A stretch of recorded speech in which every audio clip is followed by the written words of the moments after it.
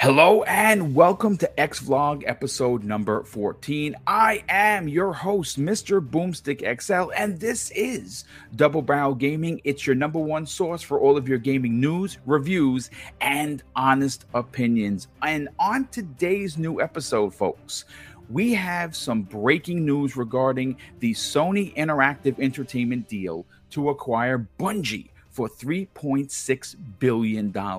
Now, as it's been stated, on the surface of this deal, Bungie seems to be holding all of the cards, and many in the gaming industry have stated publicly and privately that Sony has in fact overpaid for Bungie. Now, I'd agree on the price aspect of the deal potentially being a little high, though the importance of the live service technology and operating know-how that comes with this mega deal, well, it would be considered by many, including myself, to be worth its weight in gold. Now, why this is extremely important to the conversation is during a conference call at the latest financial results, Sony CFO Hiroki Totoki confirmed that they are aiming to launch 10 live service first-party games by the end of 2026 with the help of Bungie,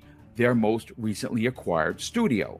Now, this was reported by numerous outlets, but I pulled this story from PlayStationLifestyle.com, and I will add this if you want to read it for yourself in the show notes below. But I kind of want to bring this conversation back around to the investors' call, because as part of the February 2022 earnings report for Q3 2021, the company showed a slide explaining that the $3.6 billion that is being put aside for the deal, well, here's the interesting part. $1.2 billion of that monies is being set aside and will be used to reward existing employees who at Bungie as long as they don't leave the company. Now, what's interesting here, folks, is that Bungie is not a publicly traded company.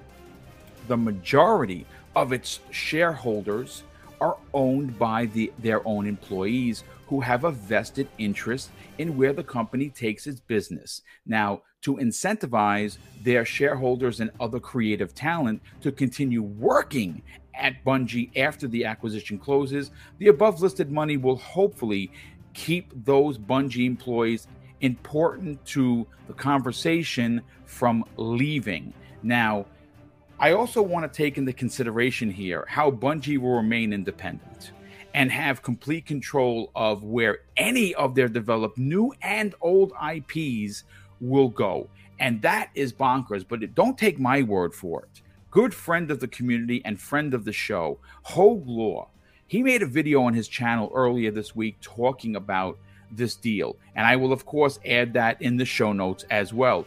And he stated that as long as he's been doing these kind of business acquisitions, he has never seen anything quite like this. And that's pretty interesting considering that he is well vested in the work that he does. Now, in my opinion, folks, this is extremely risky on a multitude of levels. And I would dare say that this move that Sony did to acquire Bungie for this amount screams desperation and puts Sony on their heels. Now, many of the recent moves that Microsoft has done regarding acquisitions, industry announcements, and of course, more importantly, platform advancements clearly caught PlayStation flat-footed, and that this is a clear indication of that. Though, listen, folks, this is my opinion, but I am always interested to know yours.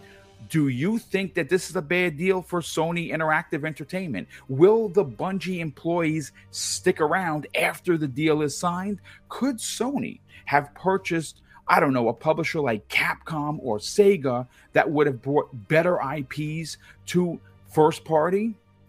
I don't know, but I am very interested to get your opinion, and I ask that you leave those opinions in the comment section below. Well, that's going to do it for X-Vlog episode number 14. I am Mr. Boomstick XL. This is Double Barrel Gaming, and I'll see you in the next video.